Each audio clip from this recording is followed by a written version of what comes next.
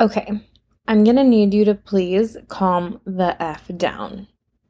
Just kidding. How annoying is it to hear this?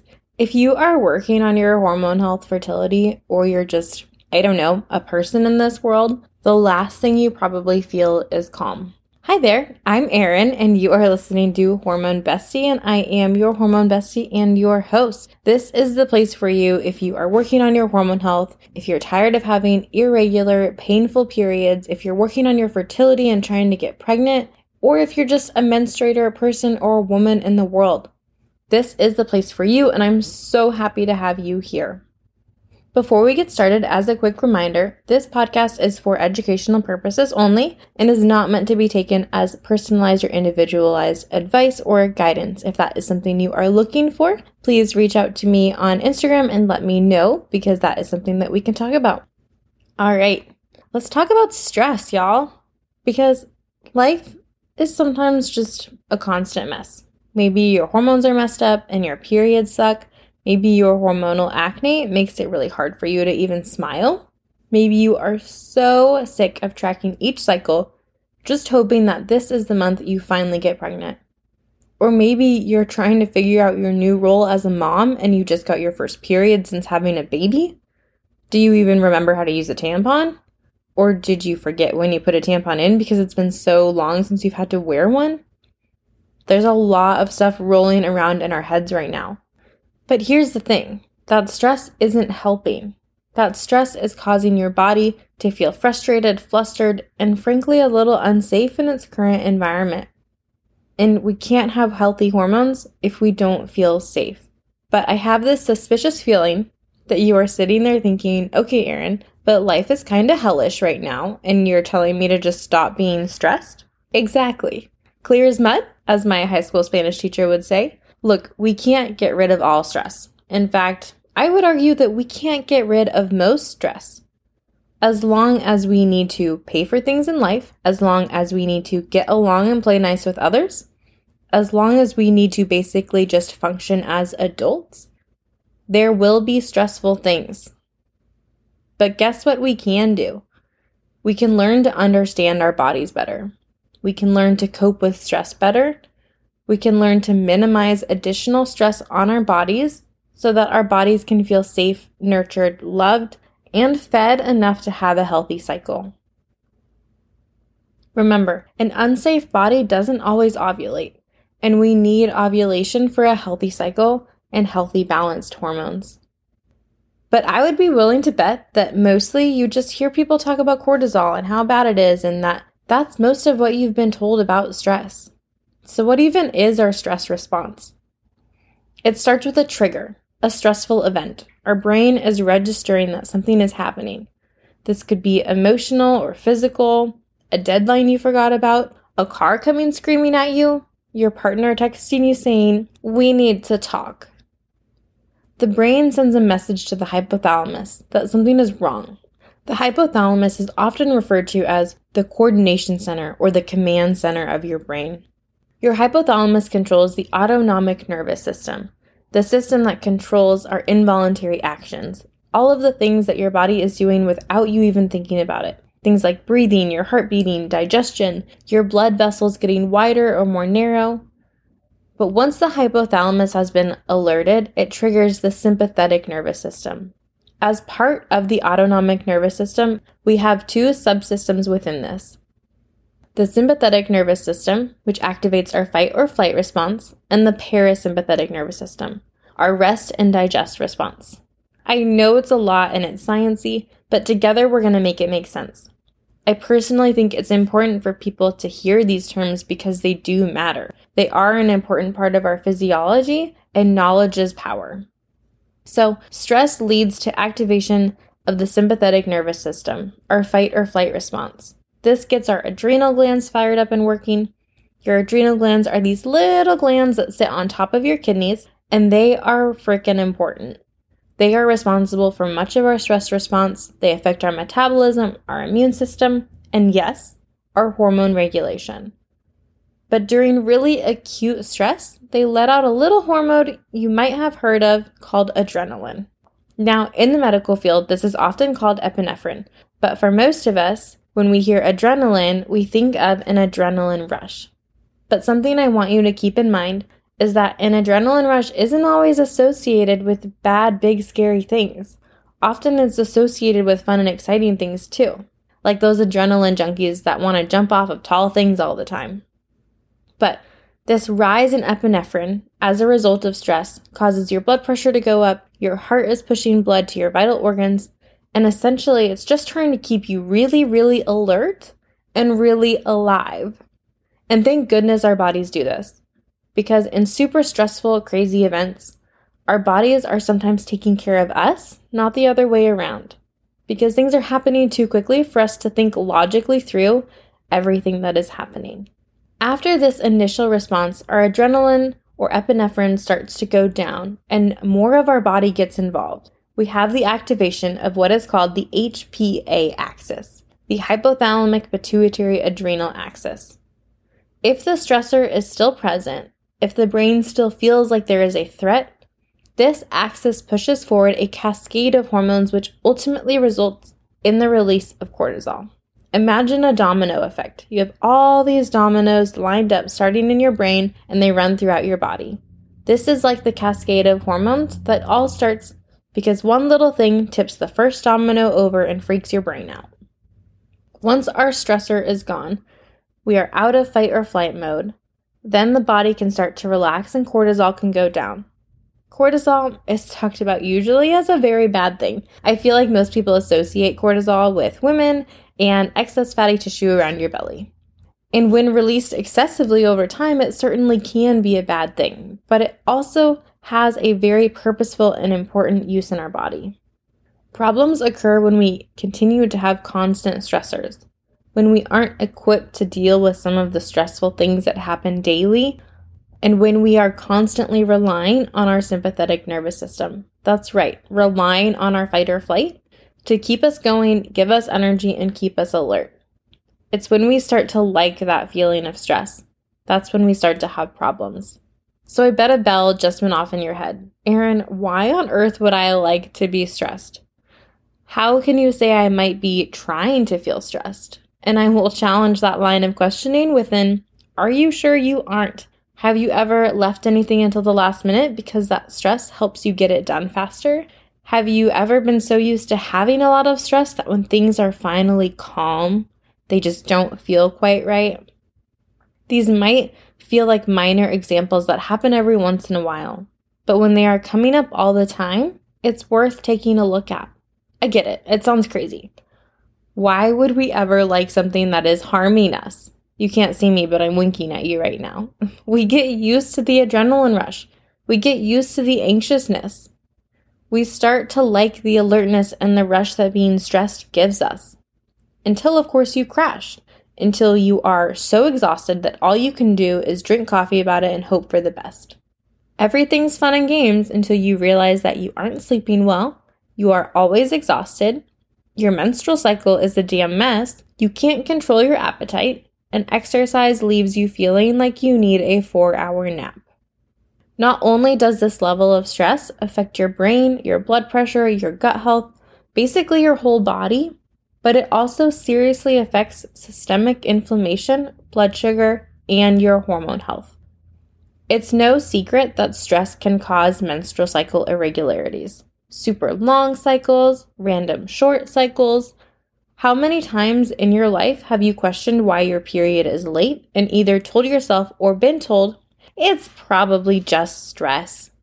Chronic stress can play a role in anovulatory cycles, cycles where you don't ovulate, as well as the timing of ovulation and potential delayed ovulation. If you're wondering why you should care about that, it's because 1, ovulation is necessary to get pregnant, but 2, it's also necessary to have a healthy amount of progesterone in our bodies. Cortisol itself affects how our bodies use our nutrition, meaning how our bodies use carbs, fat, and protein, because when we are in a stressful situation, your body wants to prioritize quick energy that it can use for fight or flight. This can also cause an increase in our blood sugar so that our muscles and vital organs can use that energy really quickly. Cortisol also affects your circadian rhythm, which is your sleep-wake cycle. It's basically an internal clock for your body and hormones. Normal cortisol levels follow your circadian rhythm. They are highest first thing in the morning and then trend down throughout the day and should be lowest around midnight.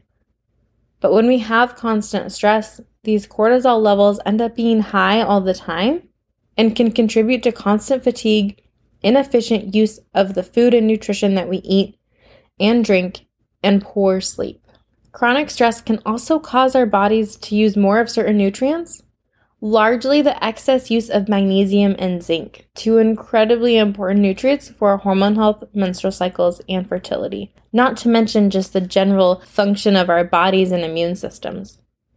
So basically, stress is just wreaking havoc on our bodies when we have no control over it. But like I said at the beginning of this episode, I do think it's impossible to get rid of all stress. And I don't think we would really want to. It's an important part of our physiology when used appropriately. And I do think that this mindset shift is important because the sooner that we stop viewing stress as this villain in our life and start thinking about how we can work with the stressful world around us and how we support our body through a healthful stress response, the sooner that we will be able to handle different life shifts and seasons with grace and without taking a demolition excavator to our bodies. We have all had that feeling when we're trying to relax, maybe take a nap, read a book, listen to a podcast, just trying to chill, but then our to-do list just keeps rolling and rolling around in our heads. We get more and more stressed out from the stress that we have to the point where we can't relax anymore. It's going from being stressed from all the stress that you have to learning to recognize your body's cues and know what is important and when to take a step back. Our bodies aren't the enemy. We are. We, the ones who keep choosing stress and craziness over all else. So can you guess what step 1 is here? I personally think it's being real with yourself about what stress is necessary and what you can't get rid of in your life, and what stress you have maybe created for yourself. Now, I don't say this to minimize the really hard, stressful, and crazy things in our lives. Obviously, there are things that are very difficult. Things like finances, trying to deal with politics and wrap your head around what's happening, dealing with infertility. These are all very real things that a simple meditation session doesn't just automatically make better. And I'm not trying to make light of these when I say that we need to figure out what we can control. But when we live in a world that often feels so completely out of control, we do have to figure out what we can impact, what we can ditch or overcome so that our load feels just a little bit lighter. And there are things that we can do to decrease our stress, but also to increase our stress resilience. Stress resilience is our ability to recognize, address, cope with, and bounce back from stressful events or situations that we may encounter. If you've ever seen the new show, Only Murders in the Building, you will remember the scene where Martin Short is bouncing back after falling off the stairs. There's this beautiful music going on, and he just kind of keeps falling off and bouncing right back on. When I think of stress resilience, I think of that scene. Having the ability to bounce back over and over and keep going. Minor side note, if you haven't watched Only Murders in the Building, I highly suggest it. It is currently my favorite show. But anyways, some people are more or less stress resilient than others. Some people have been so beaten down by the stress and been so overwhelmed and exhausted from their stress for so long that their bodies don't bounce back as high or as fast as others. Those with lower stress resilience may have more difficult, irregular periods and may experience more issues with fertility because their bodies could be more run down, depleted, and exhausted. Taking care of ourselves, both our mental and physical health, can increase our stress resilience so that we can feel better and handle situations with ease and without letting our stress response tear our bodies down. Like I said, getting rid of all stress likely isn't possible, but there are certainly ways to decrease our stress load and increase our stress resilience in this wacky world. But to do that, we have to identify the little things around us that we can actually ditch that are stressing us out. And these things may surprise you. Maybe getting pedicures with the girls is actually pushing a little too hard on your wallet, and what's supposed to be fun and relaxing is actually making you overthink, dwell, and freak out. Maybe you're trying to cut back on alcohol, but the only outings you have with your girlfriends are to go and get drinks. Sometimes what's meant to relax us is causing more harm than good. Having good nutrition and exercise habits can also help improve our stress resilience, but this has to include adequate rest and fueling. Sometimes when I think people hear the advice to have better exercise and nutrition for their stress, they think they have to be like Chris Traeger from Parks and Rec, eating only the healthiest of healthy foods, drinking all the green juice, and exercising literally all day long. But that's actually not what it means. It means eating enough for starters. If we aren't doing that, we can't do anything. And I believe in taking a what can I add in approach, meaning look at your meals and think, what else can I add in? Instead of what do I need to take away? Maybe that looks like adding more protein to your meals, adding more fruits and veggies, choosing to include a whole grain. There are so many options here, but let's just focus on what we can include, not what society has told us to take away. And as far as exercise goes, we need to start listening to our bodies better. You should feel good and energized after a workout, not completely drained for the next 4 hours and in need of a nap and coffee. If you aren't sleeping, getting enough rest, exercise should be put on hold that day, or should at least be a more gentle version where you aren't pushing yourself super hard.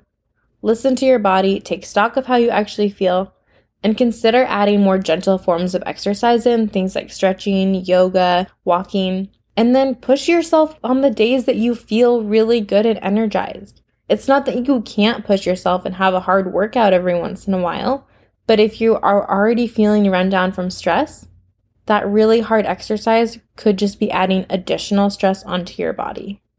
We just don't want to push yourself too hard in the name of health. Because again, if it's only putting more stress on your body, it could be causing your body to then run on stress. Pun intended. When it comes to de-stressing our lives, there are a few things that I will always talk about because they're big things that can make a big difference. One of those is therapy. If you are struggling mentally and emotionally with the world right now, 1, that is totally reasonable, and 2, therapy could be helpful. But I also recognize that this isn't an appropriate solution for everybody, depending on where they are at with their life and what's going on with them. So here are some things that you can do to support your body's stress response and stress resilience. I feel like I'm always giving you guys a list of things to do, but I don't want to present a problem and not give you solutions. So here are some solutions for you. And as always, I'm not telling you to do all of these things, but adding in 1 or 2 could make a really big difference. So let's decrease that cortisol. Number 1 is stop drinking coffee and caffeinated beverages on an empty stomach. Caffeine increases how much cortisol your body secretes. So if your cortisol is highest in the morning and you just down a bunch of coffee without any food, you might be increasing your cortisol a little more than you want to. That and consuming it too late in the day. We want our cortisol to trend down naturally after it's highest in the morning, so limiting afternoon coffee might be a good idea for you. Number 2, setting boundaries with people in your life. I love this. Look, I know it's hard, but understanding, creating, and implementing boundaries can do wonders. If you are trying to get pregnant and your neighbor asks you every single month if you are pregnant yet, and it makes you want to cry and scream and stomp around your street like a wild animal, it might help to tell them that those questions are not helpful for you and you would appreciate if they would stop. Please note that this goes for anyone who asks if you're pregnant, by the way. But setting boundaries can look like saying no when someone asks you to help or volunteer for yet another project. Boundaries can look like turning your phone on Do Not Disturb every night at 8 p.m. and not responding to further messages until the next day. Boundaries can also look like unfollowing accounts on social media that make you feel like crap. It's okay, and honestly, people are too busy dealing with their own shit to truly notice if you unfollow. Number 3, practicing stillness, meditation, and deep breathing. Things that calm our nervous system down and let us be quiet and still with the world around us. So something that I tell people a lot and something that I especially tell clients is to take 5 minutes a day to be still.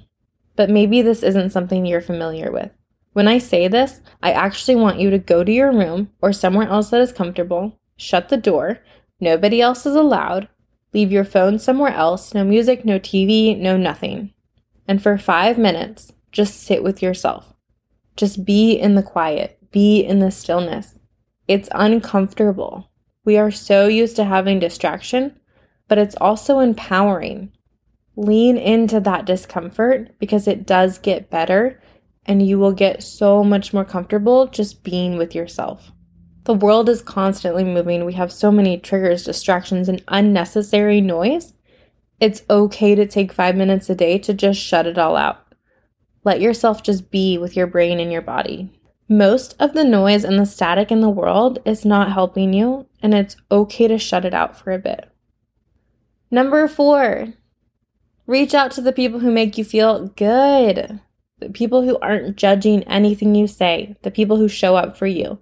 The people who make you laugh until you're wondering if you peed your pants a little bit. When you are in a tough season, it's easy to think that you need to figure it out on your own, that you don't want to burden others with what's going on. But here's the tough love. It's time to ditch that thinking. It's time to reach out to the people who love you and who you love and let them in so that you can have the support and love that you need. All right, last one, number 5. Have you ever heard of grounding? So it used to be popular and it's sort of making a comeback. And I'll be honest with you, it sounds a little woo-woo. But the idea is that we need to connect with the earth, that the electrical charges from the earth can help us feel more aligned, energetic, and connected to the earth and world around us. Again, I'll be honest with you, this is an under-researched thing.